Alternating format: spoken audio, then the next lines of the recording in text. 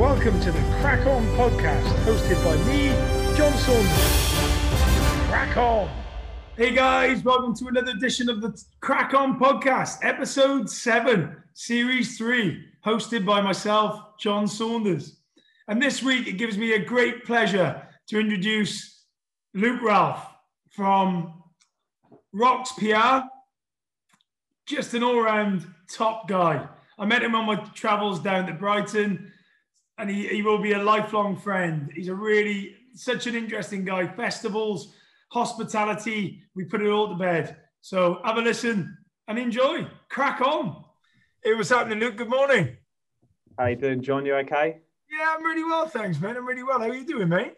Yeah, I'm not too bad, thank you, John. Enjoying the sunny weather. Yeah, mate. I'm missing Brighton today, mate. I'm telling you, I'm missing Brighton today. Well, on days like this, yeah, I don't blame you. Walking to work at about 7:30 this morning, it was still hot, real heat. Yeah, mate. And I bet this weekend's been amazing down there. It's been incredible. Yeah, it wasn't a cloud in the sky yesterday. Sort of atmosphere. It's like being on holiday, is what I compare it to. You get a very similar feeling just walking around. Everyone's sort of having a good time. I suppose a few people are on holiday. Yeah, mate. I was on a 2-year holiday, but it's exactly that, isn't it? It's exactly that, mate. When I came down, and I still have fond memories, and Brighton will be part of me for the rest of my days, mate. I tell you, it'll be part of me. It's a beautiful place, but it's a beautiful place. Yeah, especially in the sunshine, it's a special place. Yeah, totally right. Okay, so let's get cracking straight into it then. Right. What does crack on mean to you then, mate? It means no excuses. Let's get it done. Crack on regardless. We can all find a million excuses if we want, but you just got to get on with it, find a way, and crack on. Yeah, and you've got a few examples. I remember, and I think in our industry as well. So our industry really does that, doesn't it? I mean, we've got to just get on with it. Sometimes you get thrown a bone, mate. You got to turn, you've got to literally turn it around.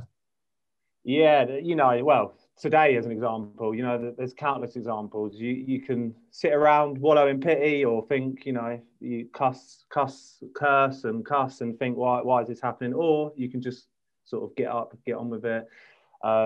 Especially as sort of a leader or a person like that, it is your responsibility, I think. The biggest one for me with you, I mean, this is the one that turned it around for me. When we had that storm come in and you had a festival.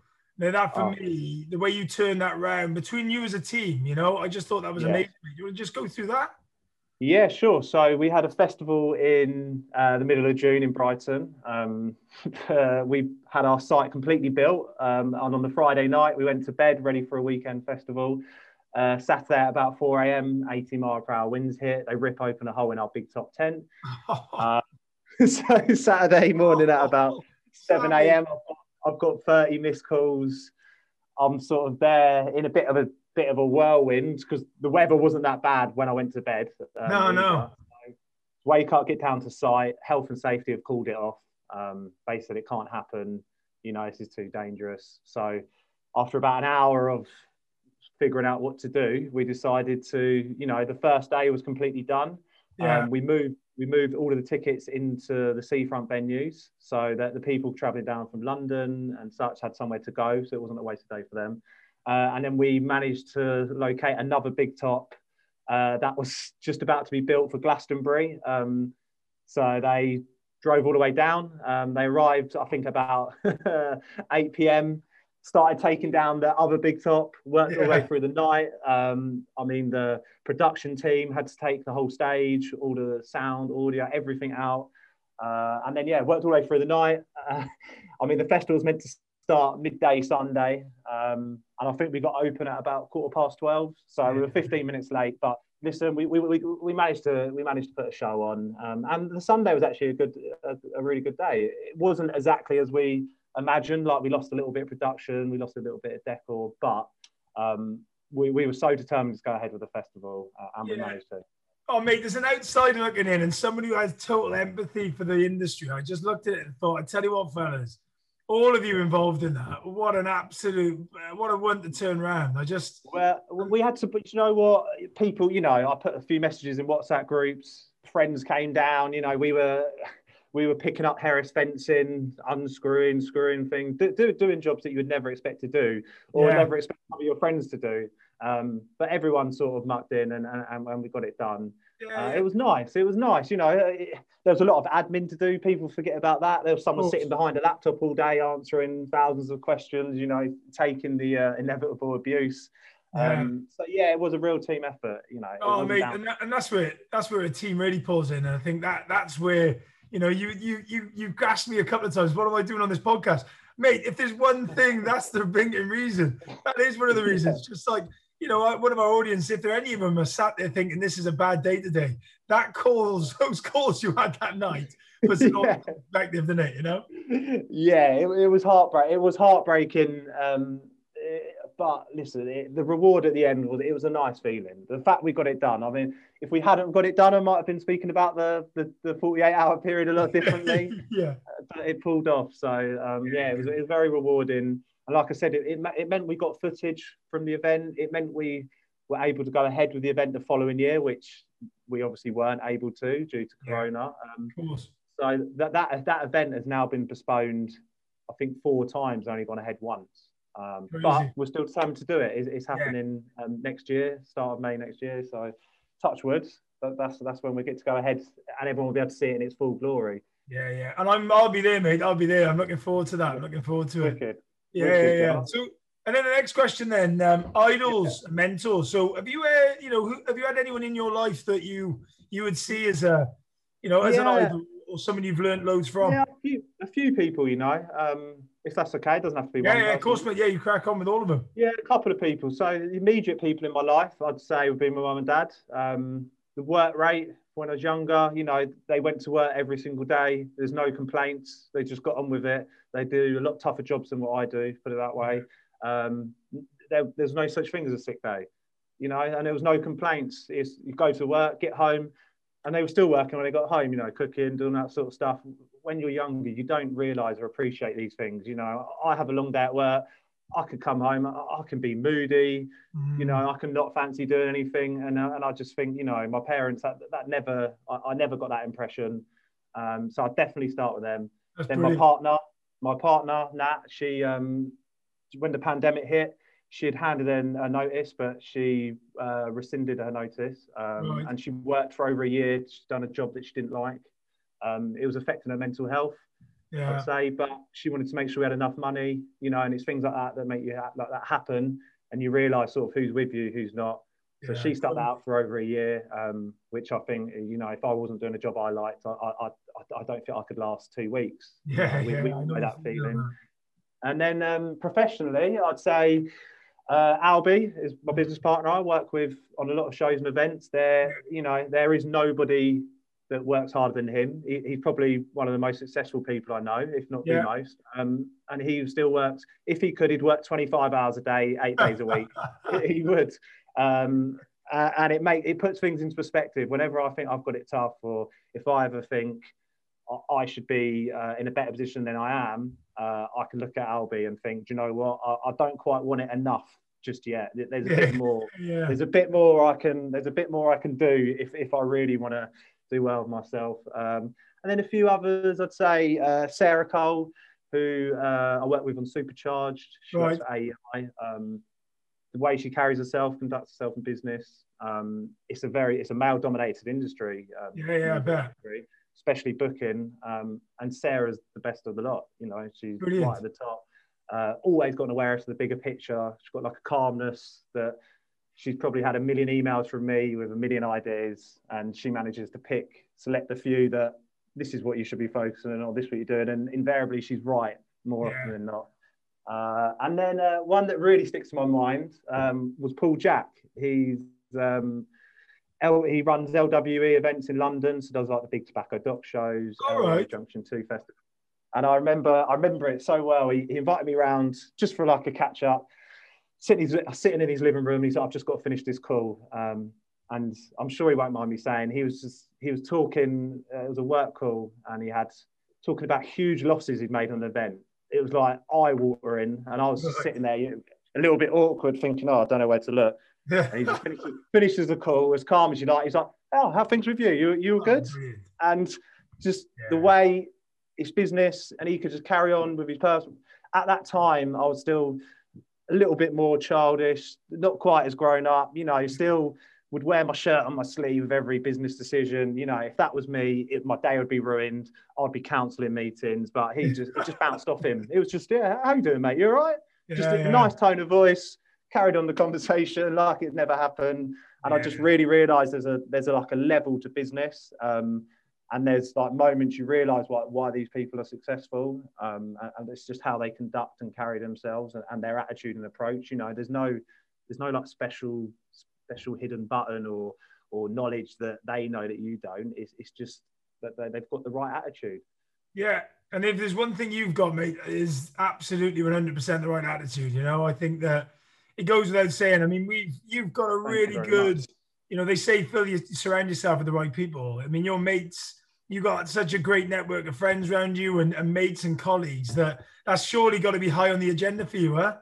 Definitely. I read something that said you're just an accumulation of the 5 closest people around you. You know, so I keep that in mind. I'm very, very aware of that. I've even sort of become less friends with some people over it because you see yourself going down a certain way. So I think an awareness of who you spend your time with is vitally important. But I've been very lucky. I've had sort of great friends around me who, in their own rights and their own things, are great at certain things. And I suppose it's learning and sort of not being humble enough, but realizing that, you know, you don't know it all. You're not the best at everything. You know, someone who does something for a living or has a bit of knowledge in a certain area, you can take and learn from them. And I suppose it's that as soon as you have that willingness to do so, everything changes. I think I'm reading a book at the moment. I've just finished a book actually, just about, and part of it is about egos and about understanding that, you know, whoever has that ego and has that big sort of I am, are the ones that will never ever get to where they need to get to, because the ego is the one that brings you down to a level. And again, I'm being quite open with you, but I've never ever sensed any sort of ego with yourself. Whenever we've met, it's always been about other people, mate. And I think that for me resonates with myself a lot, because that's how I've always run my businesses. It's not about me, it's about the other people. I mean, the fact that I asked you, have you got one person? No, I haven't got one person that's been close to me. There's about 5 or 6 that have influences, and you take things from everyone, haven't you? Yeah, I think so. I think so. You know, I've done a Clifton Strengths test. I don't know if you've heard of it. Yeah, I've heard of it. Talk us through it. It's really useful. It's the most sort of regarded character test in the business world, I'd say. Right. So it's as accurate as you can probably get. It's a set of questions, and from that it draws some conclusion on what are your strengths in business. Right. With the sort of overriding message from the book is to focus on your strengths, not your weaknesses, and then find people who complement your strengths. So my number one strength was individualization, which is seeing the best in other people. So it's funny you say that, because until recently I'd never. It's quite hard to pick your own strengths and your own weaknesses. It's a difficult thing. It's not something you. That was the strength. What was the main weakness then? Well, it doesn't tell you your weaknesses. Right. It only tells you your strengths, because you're only meant to focus on those. Yeah. But no, weakness. I mean, a while back, I would have said ego, and maybe from a slightly different perspective. It wasn't. I'd be going around, you know, giving it the big I am. It was an ego from the sense that I would be scared of failure, scared of how you'd be perceived, maybe scared to try things. It holds you back as well, ego. You know, a lot of people can sort of run their mouth and you know, it can have a bad effect that way, ego. But there is another side to ego, which probably isn't spoken about as much.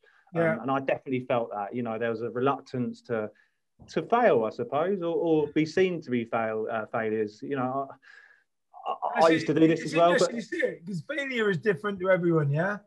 You know, I suppose it's an interesting question that leads on to it. What is failure in your eyes then? What was that part of it with the ego? I'd say, you know, attempting something and someone else being better than me at it, or someone else performing better than me. You know, it was.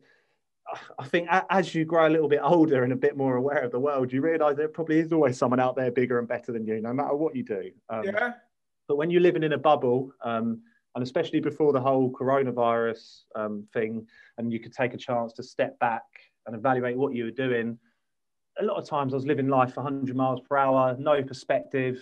Yeah. You're just in the zone, and you just got no perception or awareness or just understanding. So you get in this place where you sort of think you're somewhere, you think you're something, or and you're scared to lose whatever it is you're holding on to, but it's not real. That it's just something you've built in your head.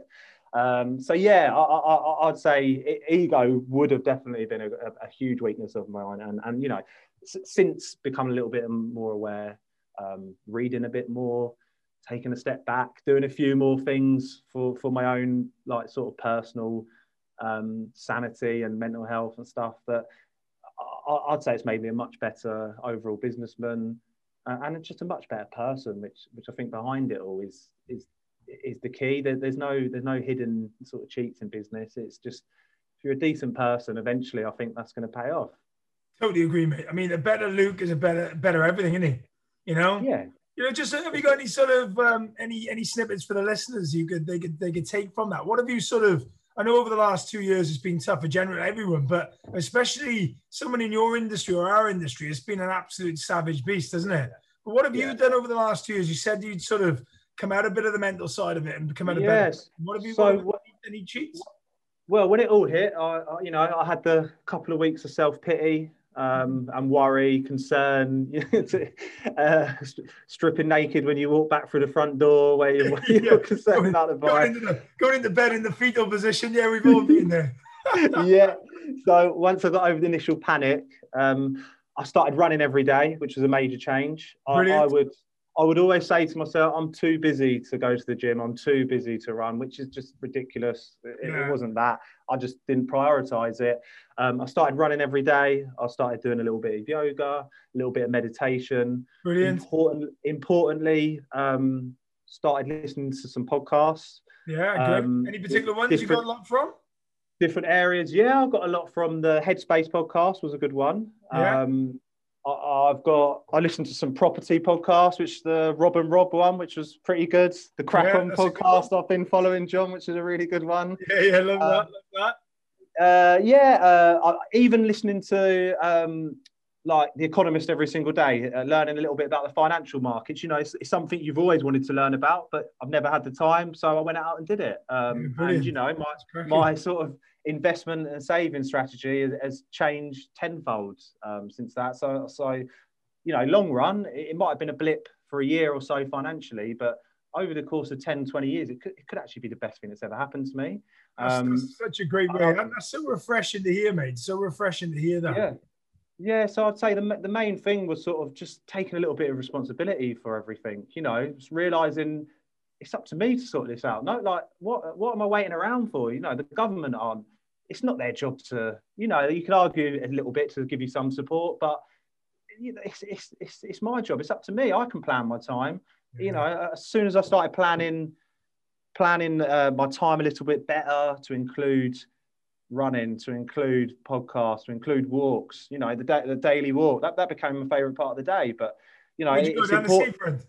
Mainly down the seafront, but we started driving to that Devil's Dyke. You go for walks.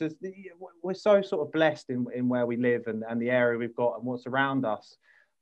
I didn't need anything. There was a period of time where if I had my iPhone and I had enough for 3G and walk, I didn't. My outgoings in life could have gone right down to hardly anything a month. It was just a bit of a.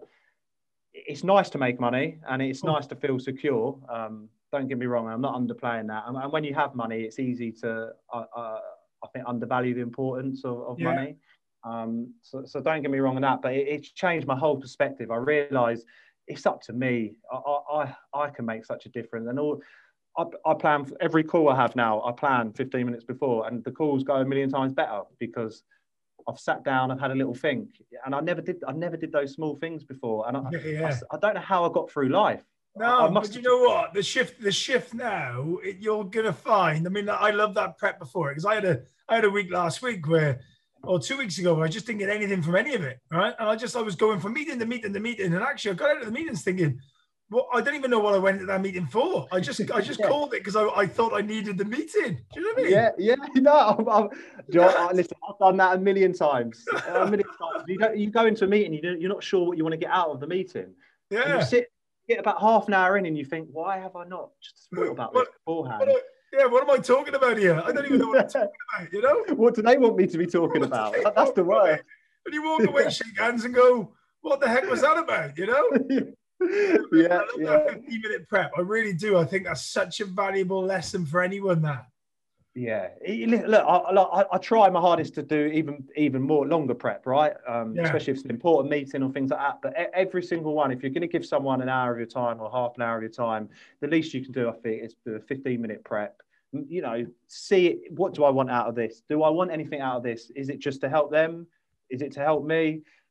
Have they, you sent me some questions. I had a little quick think, have I done enough to be prepared so I'm not letting that person down? Yeah. There was too much. I think influences are a massive part of this, but there was especially in the events industry, there's a whole sort of blag culture. People almost respect people who can just blag it. Go into a meeting, oh, don't worry, I went into that meeting and blagged it. It's like, oh, wow, you've got an aura of invincibility around you because you can do that. But I think as you progress, you sort of realise that. Yeah, but the thing is with that, mate, I think I was going to say to you, when you mentioned earlier on about the ego and stuff, the industry that you're in generally, I mean, I'm not, however much I've dealt with, I'm going to use the word promoters. I know you've gone up a level with regards to that. I think that you've still got that promotions company and those people within that. People at university want to join that promoting company because it's fun and it's big and it's loud so there is an element that there's got to be a sense of ego within there, hasn't there? It's that industry. Yeah, of course, because people, if you're selling fun and excitement and entertainment, it's quite hard sometimes to do that if you're really humble and saying, look, we're an okay night out. Yeah, we're all right. We're all right. Just turn up on the door and be fine, mate. Yeah, we're nice people. Just come and see us. You'll have a good time. So, yeah, definitely. I think the skill is obviously being able to separate the two. Yes, and that's the timing, isn't it? That's the length of time you've been in the industry, and that's the learnings and learning from, I love that 100% accountability bit. I really, if there's one thing that, I've got on my own now, I've left where I am, and I'm 100% accountable now, and if I don't succeed or move it on, there's only one person to blame, it's me, So exactly. I love that part of it. I think that's awesome. It was. I think it was listening to my own voice. I was moaning, sitting around saying, I haven't received much support. The government should be giving me this, blah, blah, blah. And then I thought, well, hang on a minute. It was my friend Pedro who's talking about the Polish government. He said, there is no support. And he said, people opening gyms, they just go in and arrest them. He said that no one's got money. And I just thought, do you know what? It could be a million times worse. Like, it's hard because I think as humans you compare yourself to other people, and when you get the feelings of unjust or things aren't fair, it is sometimes hard to not be vocal or not to be, well, I deserve this, I deserve that. But the moment you realise it's just down to you and you can affect and change it all, and so what if it's not fair? Sort of thing. Life's not fair. Get used to it.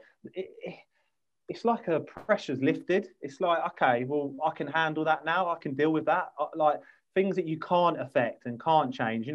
Other festivals are getting £300,000 grants. You're not getting any. If I sit and worry about that all day long, I don't want to see the other festival lose money. It's not going to affect anything. It's not going to change anything. All that's going to happen is no work's going into the festival because I'm the man responsible for doing something about it. Is sitting around wallowing in self-pity, wondering why. Totally. And I interviewed a lady called Phenomenal Woman, Harry James. She was on my last podcast. Phenomenal. She was a CrossFitter, and she went from the police force into being in sort of some like high-end sort of films, right? Because she's built. And she went to the World Championships. One thing she said was control the controllables. Yeah, I can't control what I can't control. And what you were just saying then is exactly that, isn't it? Going into life, you can only control what's around you and in your control. Well, today, for example, it looks like the restrictions are going to be continued for another 4 weeks. Yeah. It's a headache. We've spent loads of money. We're going to have to reschedule and rearrange things, which people generally don't like. So we're going to have a tough conversations for the next week or two with people demanding their money back, that sort of thing. Us, you know, with our hands tied on a lot of issues, because it's quite a hard industry to be that reactive where you're ready to go, especially, well, you know, we've had countless messages already this morning, but there is no new date, as so to speak, yet. And no. But until you get the news, I mean, the interesting bit. Let's go right on that moment. Let's go back and talk me through the journey of Luke, because obviously, you know, university, then rocks, and you know, you've done so much. I mean, we will come back to one thing. I will say through that lockdown, a good friend of mine, Bruce Beattie, used to say to me when I was in work, and he was stood with me, and you were encapsulated this: when one door closes, another one's got to open, right? Yeah. And I think the way you treated your, you know, the PR side of it, you've opened load more doors, and that for me is a sign of a great entrepreneur, but also one that understands the future. Yeah. So, I mean, the lockdown happened. Events industry was sort of put into turmoil. And I sort of started second guessing it, because in my head I was thinking this could go on for a very long time, and what stops this from happening? So I had no immediate income for a few months, so I decided to do the marketing thing. It took a little mention from one of my friends, gave me a little kick, said, "Why don't you consider doing this?" You can mention him. He's a mutual friend of both of ours. Who, Chris? Mr. Spencer himself. You love that little bit of plugging.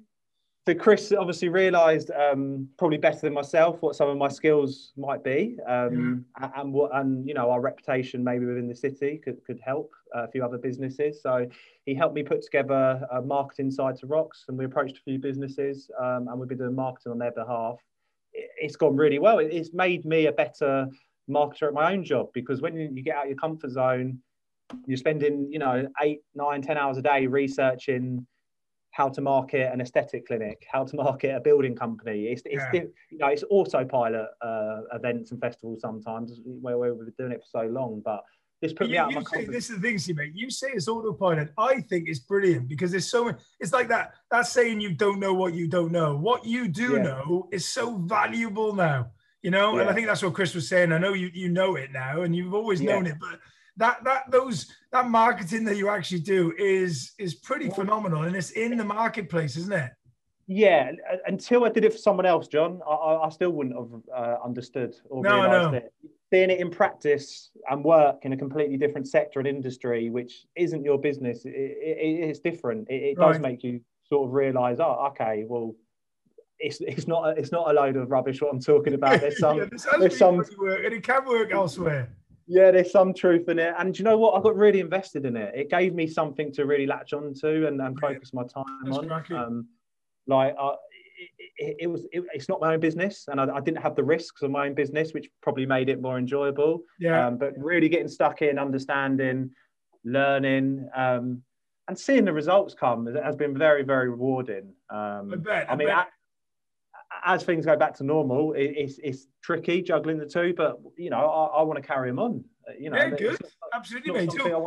Take us back a bit further than that, and tell us how it all happened. Take us back to the beginning. Okay, so I was at university. Where'd you go to? Was it Sussex?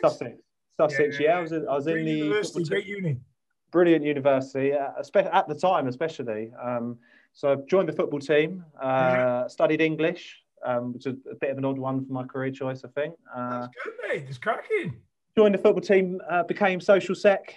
So I had to organise the socials. And then one fateful day, I got told I need to organise a fundraiser. It's up to me how I do it. Spoke to the boys who had done it previously. They said, oh, you should do a club event and raise money that way. So I done a Monday night at a walkabout, a cold, rainy Monday. That'd be the starting one, wouldn't it? Yeah, cold, rainy night in January in Walkabout. 600 people turned up, or just a little bit over. All paid. I even got my friends to pay. I said it's for charity. Well, it's not for charity. It's for the. It's for Luke's charity. The football team. Yeah. Saw this sort of bundle of money come in and thought that wasn't too difficult. So thought I'd give it another crack. Had done an event for dissertation day.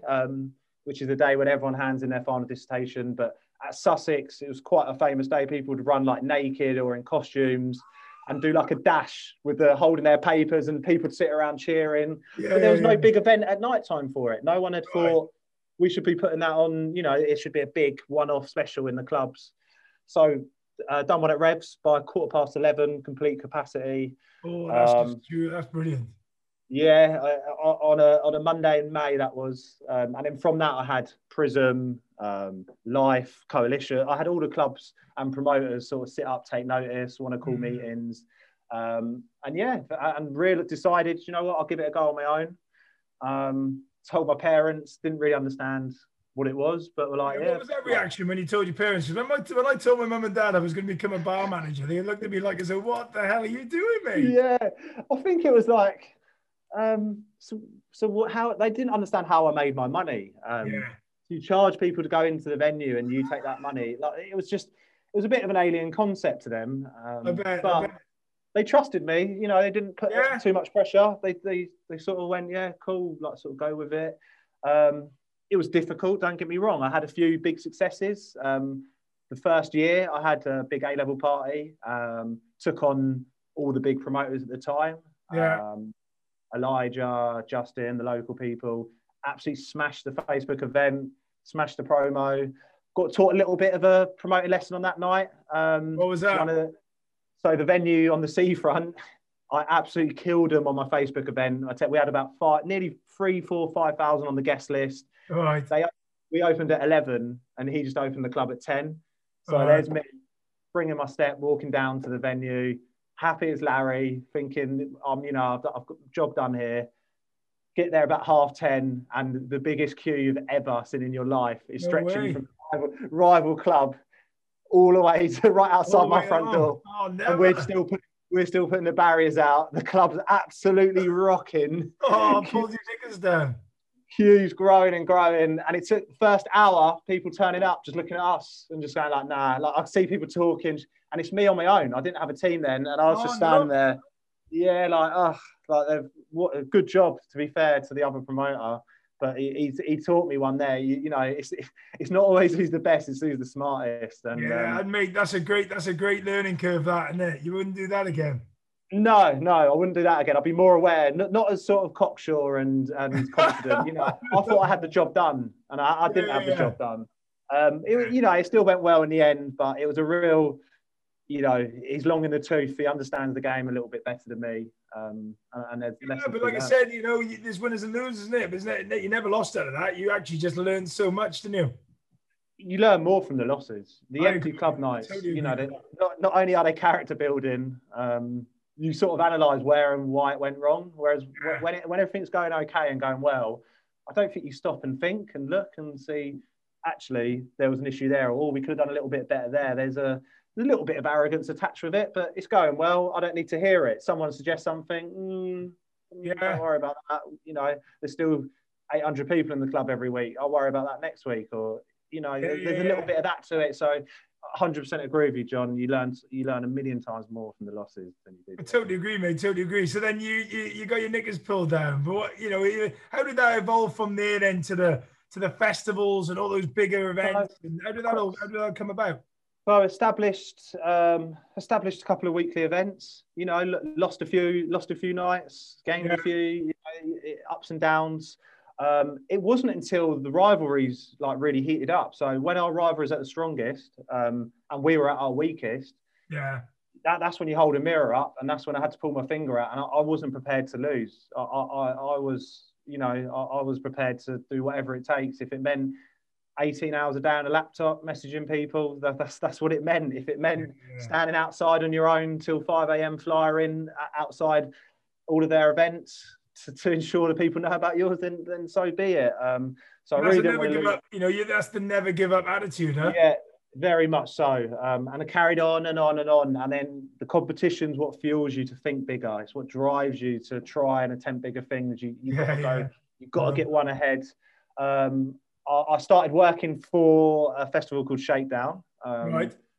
I messaged the guy, and I remember it really well. I just get this call. I messaged him at 4 o'clock on a random Wednesday. About 3 weeks later, I think it was a Monday morning, 7:30 a.m., 8 a.m. I get this call from this Scottish guy going, blah, blah, blah, just absolutely rambling about how many times promoters have messaged him saying they could sell 500 tickets, and he's heard it all before.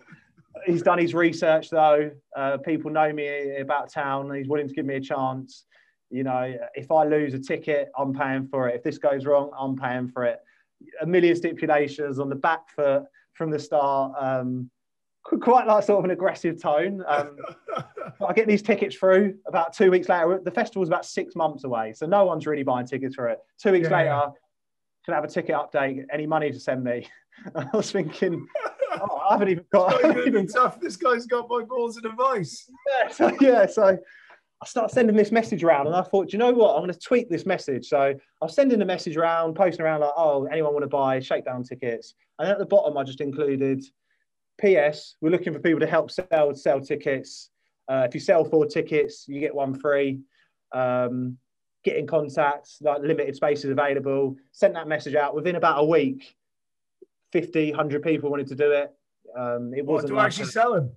Yeah, wanted to sell them, but people when you're messaging people, they quite often buy 4 or 5 at a time. So they clocked, I buy 5 tickets, I get a free one here. All I have to do is say, what a great offer. But yeah, fine with me because they're accounted to me. So finally managed to send Nick £2,000 out of the 20,000 so I owed him. Yeah. And then I get a message, is that it? Was expecting a little bit more for this stage. So anyway, crank it up. About 2 months before the festival, I'd sold all the tickets. There was 500 in the bag, send him the money. Pete calls me up. He goes, I think we need a meeting. He goes, if I had a penny for the amount of times I've had promoters say they're going to sell 500 tickets, and he goes, I'd be a very rich man because there's not one has ever managed to do it yet. He goes, you're the first one. Let's have a meeting. Yeah, so I had a meeting. That's just great. That's a proper crack on attitude, isn't it? Yeah, got more and more involved. I was on a tiny percentage. The first year of Boundary, I was on 5%, very small fee. Right. I had people flying the train station for free every Friday and Saturdays just to prove my worth. Had to do that for 6 months. It's the unseen stuff as well, though, mate. That's the thing in it with this. That's the graft. Everyone I've spoken to, it's not about what everyone sees in the limelight. It's that stuff in the background like that gets you the results. Swallowing it. You know, if I get a message saying jump, it was the message back was how high do you want me to jump? How high do you want me to go, and where do you want me to get there? Because that attitude and that's for me is where, you know, the men and the boys, isn't it? For me, it's men or boys. You either want to get there and do it, or you want to not. And if you're not going to do it, then just go to the one side, go to the wayside, and off you go. Exactly. Yeah. I mean, I really wanted it. Like I said, I didn't want to fail. I didn't have hundreds of thousands of pounds. I had no right to be involved in the festival world. I was a small promoter. You know, I had a bit of success in the clubs. You know, a couple of weekly events, but compared to the people I was working with, I was small fry. I had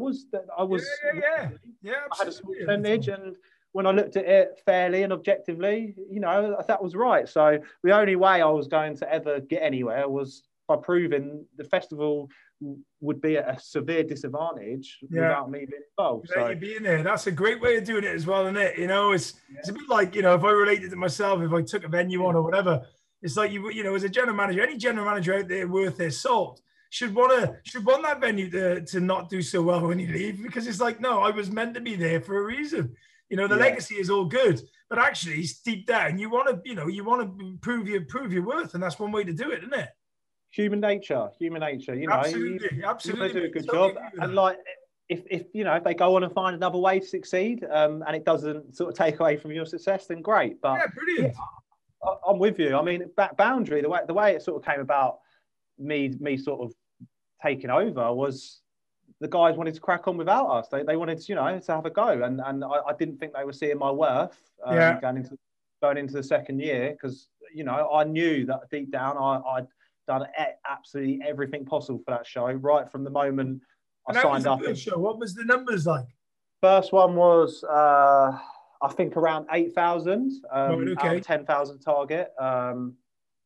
It wasn't where it needed to be, but I knew from my side of things, I delivered a large percentage of those tickets. Yeah, just personally.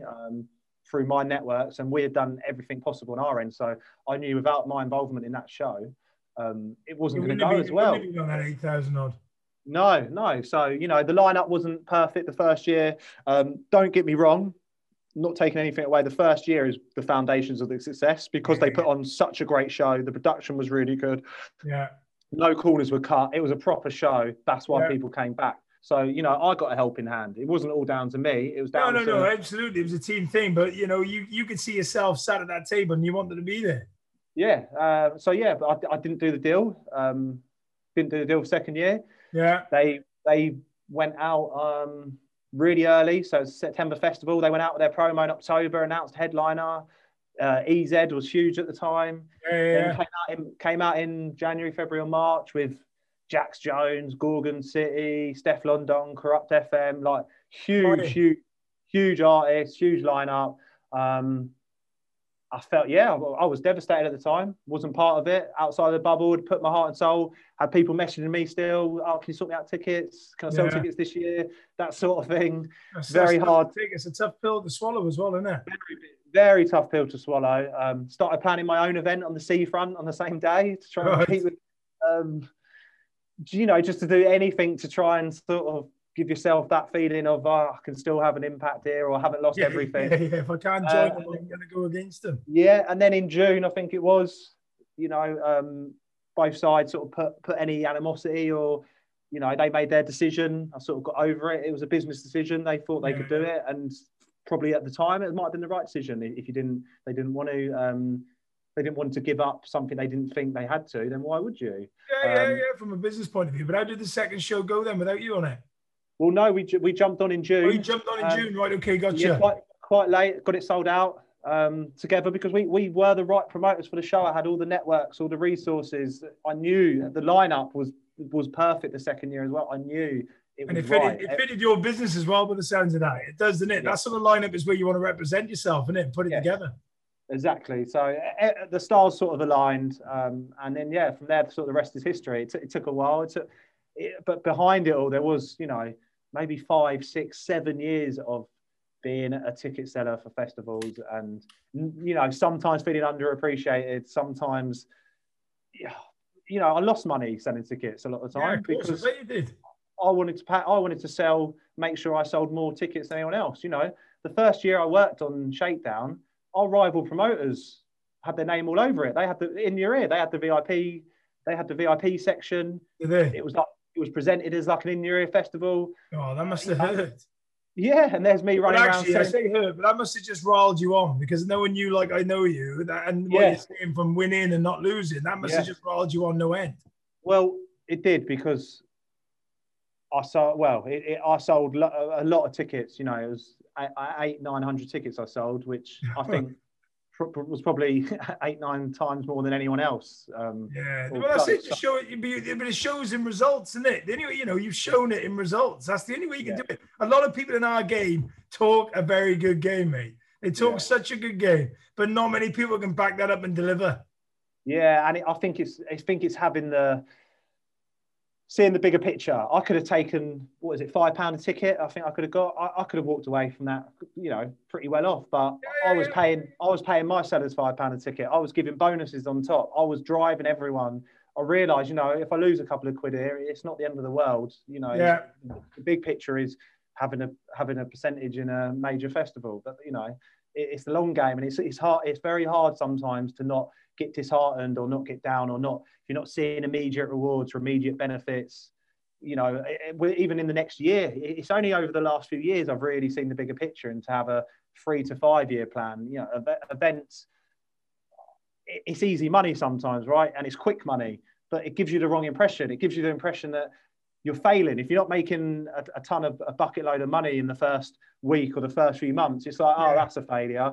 It's quite hard to look long term. But I think it's also one of those industries that it is quite cash injection, isn't it? You get a cash injection, you think you're riding the wave, but actually, as COVID has shown, we're not protected by anything, are we? It can such things can happen that you're not protected, and it's interesting to say, because actually today's young kids and instant gratification and not working that graft, and it's taken you 10 years plus to get to where you are now. And like I said, it's those unseen things, isn't it, that people just do not see. No, they don't see. And I wish I documented it all. I bet, mate. I bet it's all there, but I bet. I had too much ego, because you don't want people to see you struggling. You don't want people to see the hard work. You know, everyone loves, you meet up with people, been so busy with work. It's like a status thing, you know. Work's going really well. Doing this. Yeah, work's going really well, flat out. You know, promoters, it's almost the opposite sometimes. It's event, sold out. Yeah, didn't do anything. Didn't put any spend on it. Not £1. It goes full circle, didn't it? Yeah, I haven't done any work and it's still done. Yeah, I didn't even send an email out. I haven't even let anyone know it's happening and it's sold out. I haven't got to do anything now. I just wake up in the morning and it's all sold out for him. Yeah, so I was very much caught in that, loop. Going, no, I haven't been doing any work. No, it's all good, mate. Not a problem. I ain't going to work hard anymore. I've already done it, you know. Friday's already sorted. Yeah, I wish I'd documented it, because, you know, look, I mean, I listen to your podcast. I listen to a few others. Even if you talk to the top elite managers, sportsmen, one thing that's no one wakes up with this ability to be at the top of their industry, top of their sport. No one. It's accumulation of years and years of hard work. And the instant gratification and stuff that can come. You know, when Phil Foden, Cristiano Ronaldo put a post up on their Instagram, or they've got 40 million followers, you know, and everyone's going, all they do is play football. But, you know, it's been 15, 20, 30 years of hard work gone into that. The graft he would have put through, you know, have to get to that. We're going to come to the final 3 questions in a minute. I've got one to ask you before we get to them. Was there one moment in your, you know, we're talking of highs and lows, and you know, obviously there has been a lot of lows in your life and a lot of highs. And like you said, you've learned from the lows. Any particular one that changed you dramatically going forward? You mentioned, you know, that guy pulling your knickers down, and I say knickers, I mean pants, but, you know, but is there any other particular moment you just thought, bloody hell, this is going against me here, and I either changed myself, or was there one moment in your life that's been the case? Okay. I'd say we stayed loyal to a venue. They had operators in who had the keys, and they'd been loyal to us, showed us loyalty. We got a great offer to take over Trash Mondays. Yeah. But it would have meant that those guys, they basically said to us, we're going to give the keys back to the venue if you leave, and you know, we've stuck by you. Stuck by them. And then the inevitable happened. Rivals took Trash Mondays, absolutely smashed it, because it was a gold egg at the time. Sitting there, watching my event get quieter and quieter, pulling your hair out. Not much you can do, because the momentum's gone. You can see it a million miles off. You're sort of flogging a dead horse. You've stayed loyal, and you've got nowhere. And on top of that, all your mates who, well, at the time, all your ex-mates have gone off to create do their own thing. They're all having an absolute field day, hand over fist. It was tough. I mean, I considered packing it all in, if I'm being honest. I was going to say, what were the mind thoughts? Because that's my mindset was, I'm on a losing battle here. My mindset was, you know, my colleagues who I was working with at the time didn't have the same attitude as me. It would very much be wake up at 4 or 5 o'clock, put a status up on Facebook, because that's all they had to do back in the day. Go out for dinner, turn up for work, put the money in a bag, go home, repeat. That was the. Whereas I was trying to modernize it, I was realizing they've got 6, 7 of them guys full time online messaging people. You know, I'm a one-man band against them. But I didn't believe their business model. I knew their business model. I knew they were paying too much. And I knew that the good times don't always last. So I toughed it out in the end. I mean, I interviewed for like other jobs because I don't know, not weakness, but it's hard to take when you got people around you, all your friends, they're all winning and you're the one who's losing. You lose yourself a little bit. You lose your sort of, you know, integrity. You start making decisions that you're trying to see them do bad, not you do well. So what turned that round then? What was it? Was it any defining moment or not? Or was it just sort of turn up every day? Turning out every day. That's all it was. You'll turn out every day and sticking to it, and realizing if you focus on yourself, it doesn't matter what other people are doing. I mean, you have to have an awareness of competitors and rivals. It'd be stupid not to, but you start trying to second guess and do things to affect that. That's not the best way. The best way, worry about yourself, trust in in what you're doing, your own quality, your own, direction. If you work on your product, it's so easy. We live in a little bit of a blame culture, and it's so easy to point the finger at someone else, or, oh, it only went wrong because of that, or it's not my fault because of this, but really, you look internally, you look at yourself, and that's often when you start seeing the best results. Yeah, totally, mate. And before we get into like the final three questions, I always give everyone a chance to, because if I listen to this, honestly, there's some total gems in it, mate. I'd love to reach out. If someone wanted to sort of reach out and say hello, how's best to contact you, mate?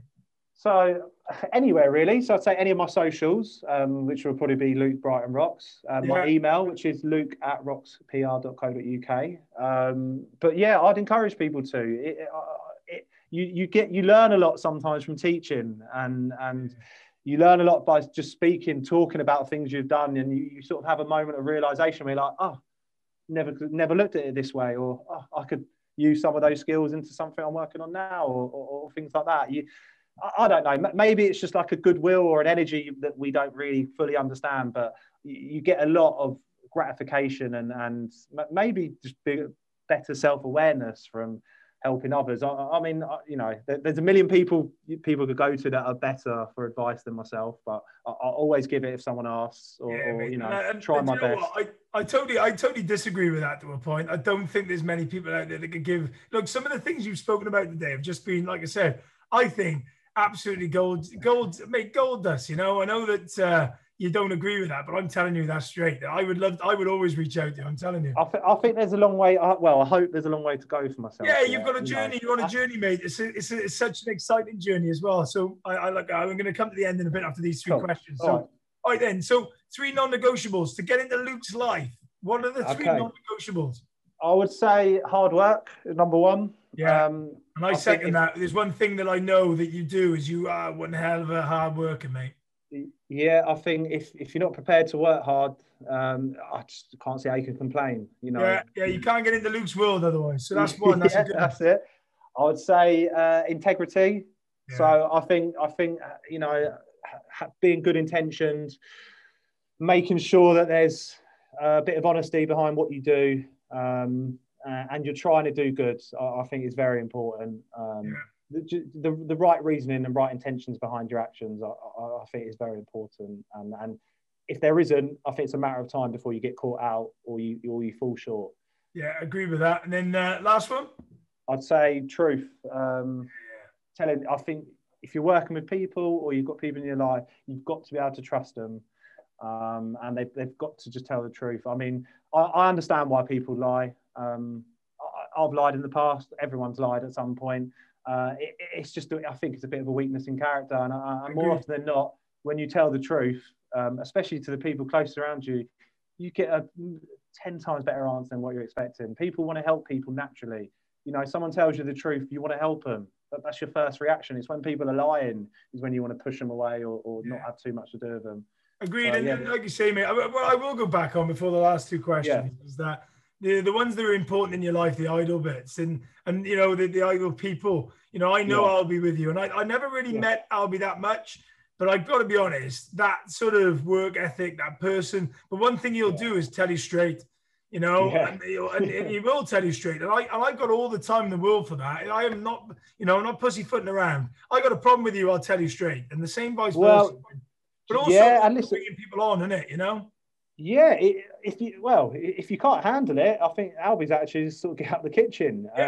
Yeah, absolutely. And his own business. And I thought, your partner, very resonated with me. My wife has been working. Like I've literally been waving my wife off doing nights for the last year and a half. It's hurt me, But it's the same thing, mate. It's people that are in your life doing things that just outside their comfort zone as well and showing you the way. I just think that's awesome. But those 3 non-negotiables are brilliant, mate. Cool. So give me it's the last but one.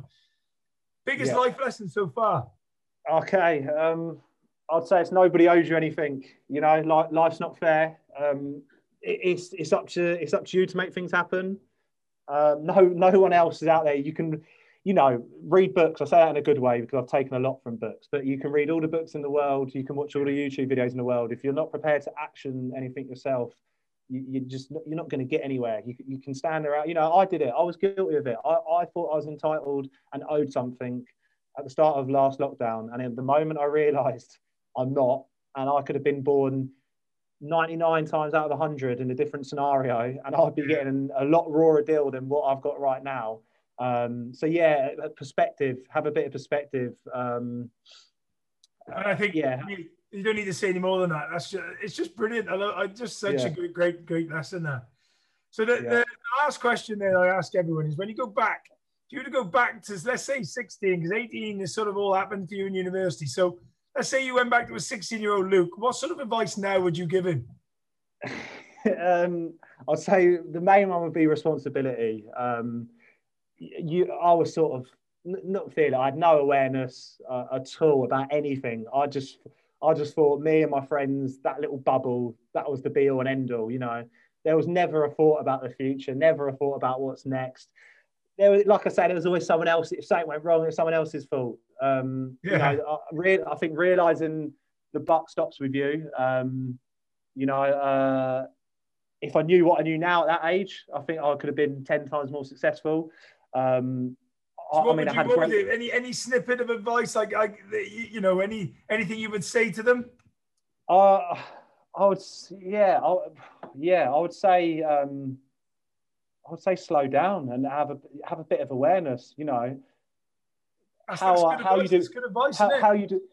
you do anything is how you do everything. You know, there's no point having this bravado and image on one side of things, but at the same time, you're going off and doing something completely contradictory. You're putting stupid things up on your social media, and then you're thinking you're carrying yourself amazingly well in another aspect of your life. It all needs to come full circle, and it really does. It's not until you actually sit there, hold yourself accountable for everything, that I think you can really grow.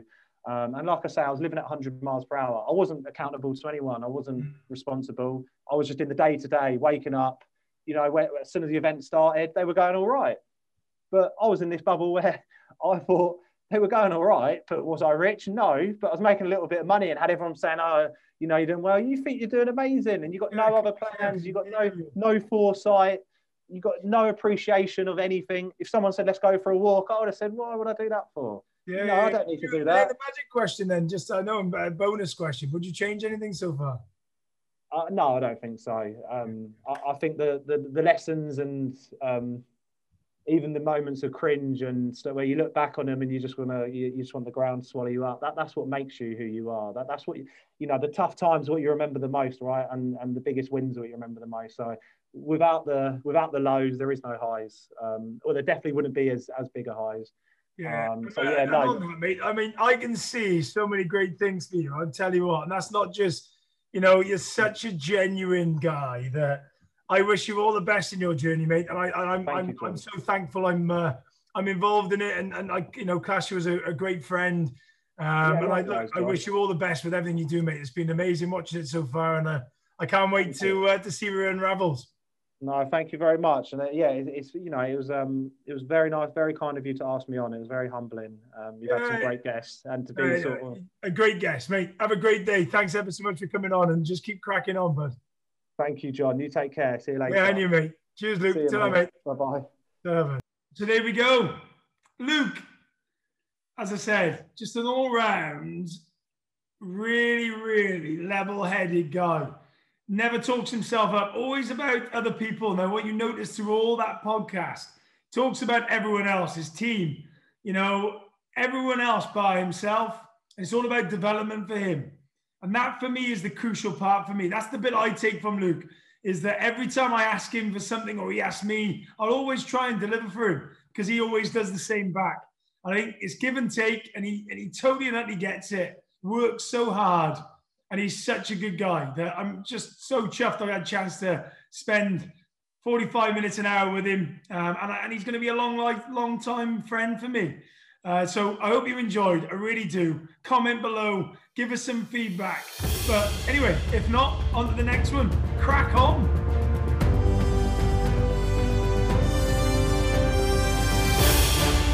Crack on.